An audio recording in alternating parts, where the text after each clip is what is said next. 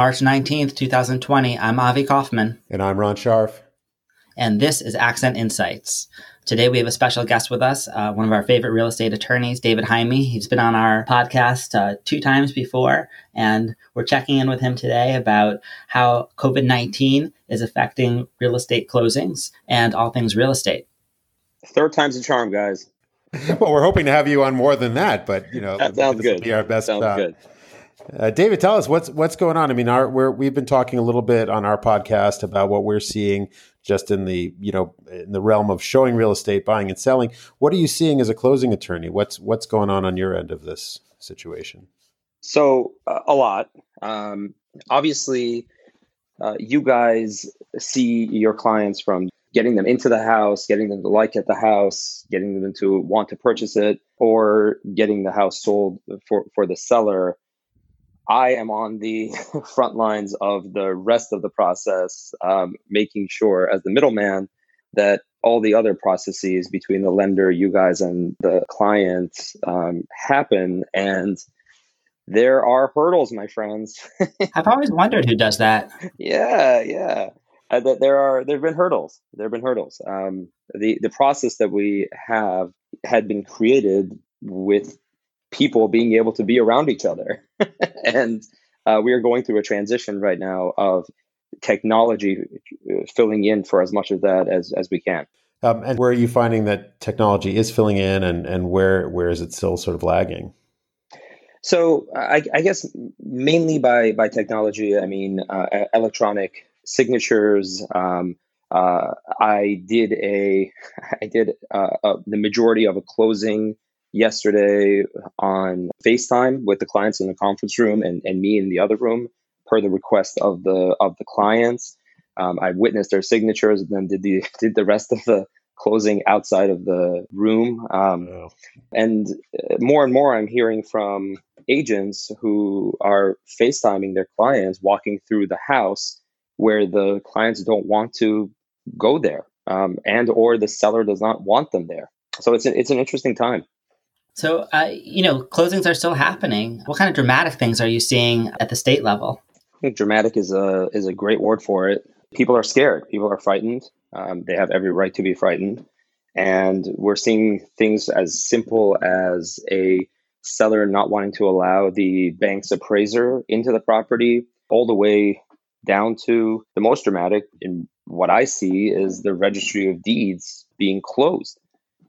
We have the oldest system of registries in the country, and for them to all be closed to visitors, some of them still allow you to come in and drop off documents for recording. Some still allow you to actually record yourself, but all of them have stopped you from doing the closings inside the registry. And all of them have advised that they would much rather you not come in and record electronically, which most attorneys have been doing for some time. But we are looking to the future and seeing that there's a possibility that might not be an option anymore. And the registry actually close, like we saw happen on Monday of this week, where the Middlesex Registry of Deeds flat out closed and there was no recording possible there for that day. Wow. So now, David, that's a really important point, because we and you both act as escrow agents for our clients. We hold deposits, and then you hold, big money when it comes in for the transaction from the mortgage or the balance for the closing. And we are not allowed to release that money until we're told by you, the closing attorneys, that the deed has gone to record, that it's been recorded, that the transaction has happened. So what's going to happen if, as you say, the registry closes like it did this week in Middlesex? What happens then? So that was a bright red shining light that was flashing all over the state, where the industry was suddenly jolted into realizing that this is real, and there is a solid micro effect to your doing business in real estate, or the lack thereof. So we had we had many high level conversations. We had many directives from the title insurance companies, from REBA, which is the Real Estate Bar Association in Massachusetts, from MAR, and the title insurance companies stepped in and introduced a process called gap insurance, which has been around in many other states, including the closest one to us being New York, where the closing occurs. So this is in a situation where you flat out cannot record at that registry. And so the closing would then occur, and the documents are all signed. The deed is passed from the seller to the buyer. And in recorded land, technically, title has now passed to the buyer. And the next step, normally, as you know, would be to race to the Registry of Deeds to put it on record and cut off any other owners, alternate owners to the property. So in a case where the seller has given you a deed, you paid for it, and then turned around and given a deed to another person and is trying to commit fraud, you get your deed on record, and you've given notice to everyone that you are the owner. And so what happens in this situation is we close, the deed is passed, but there's no registry to record in, so the buyer is not fully safe. And so the gap insurance here steps in, and the buyer is then insured from the time that the closing occurs up until the time the registry opens and the deed is put on record. And because there is now insurance there, we can disperse funds to the seller. So the seller gets their money, the buyer takes possession of the property, and you, my friend, can release the escrows that you're holding. So are there exceptions to this? Can you do this on any property? Would I be on here if there were no exceptions? You are an exceptional guy. I like that.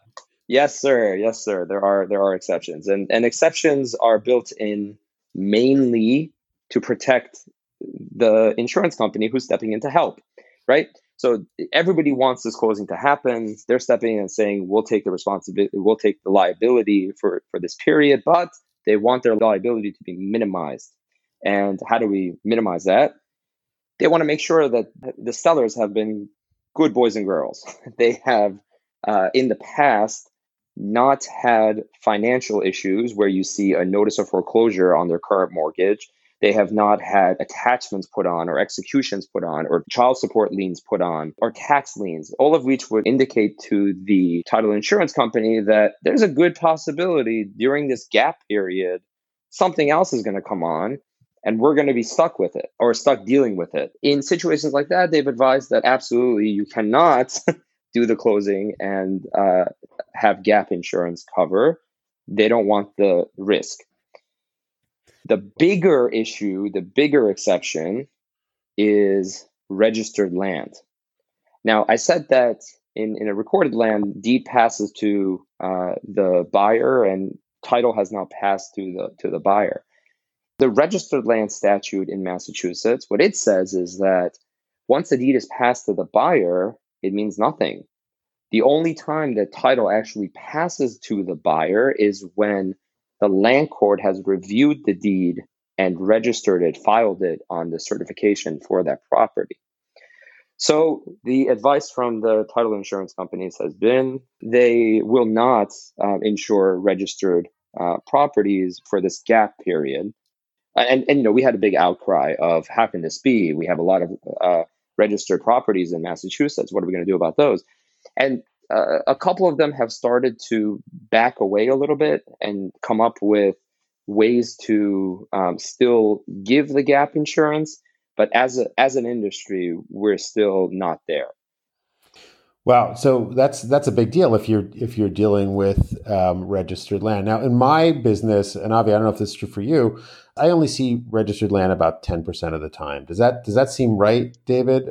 Yeah, I mean, I think the number is about 15 to 20% of Massachusetts properties are registered, and that number can swing way high or way low depending on what county you're in. I think Barnstable County has the most registered, from my experience. Middlesex, and then Norfolk, I think also, and then it kind of works its way down as you go to west. Yeah, and just to back up for our listeners, land is either registered or recorded. That's what we're talking about, is how is it put in the registry of deeds? That's right. So a registered land is literally governed over by the land court in Boston, and everything that happens to that property on record has to be approved by a clerk of the land court. Whereas recorded land, it just needs to be recorded on the indexes, and there is not really somebody reviewing the documents to make sure that everything is A-okay. So that's fascinating. So now, look, some of these sales are still happening. Even earlier this week, I had a home inspection and went well. They're proceeding on to the purchase and sale agreement, which is the next step in the home sale process. Has there been a consensus in among the real estate attorneys? Should there be extra language to protect from some of these circumstances, or is the current purchase and sale sufficient? How are you approaching that? So real estate attorneys, and probably attorneys in general, are creatures of habit. We have used the same standard form language more or less for, probably 30, 40 years. Even when seller's attorneys or buyer's attorneys enter in a buyer's addendum or a seller's addendum, most of that language has been vetted. It's the same language you see over and over. You delete the same things. You argue over the same things. It's very rare for an attorney to throw in random language. And the reason for that is we want to make sure that we know how that language is going to affect this deal. And when we've seen the same language over and over and seen its effect on hundreds of deals in the past, we're comfortable with it. The first time in a long time, really, that we saw brand new language was in 2015 when TRID came about, and we had to have a new rider put on. And TRID stands for? TRID stands for TILA RESPA Integrated Disclosure, and I believe that was part of the Dodd-Frank law in Congress. Where that came from was to make sure that buyers are protected in when they're obtaining a mortgage, and they needed to have enough time to review the closing figures and to make sure that they were comfortable with them, and it wasn't a surprise at the closing table. Now we have a similar situation in that there is a crisis. The fundamentals of our economy are sound this time around.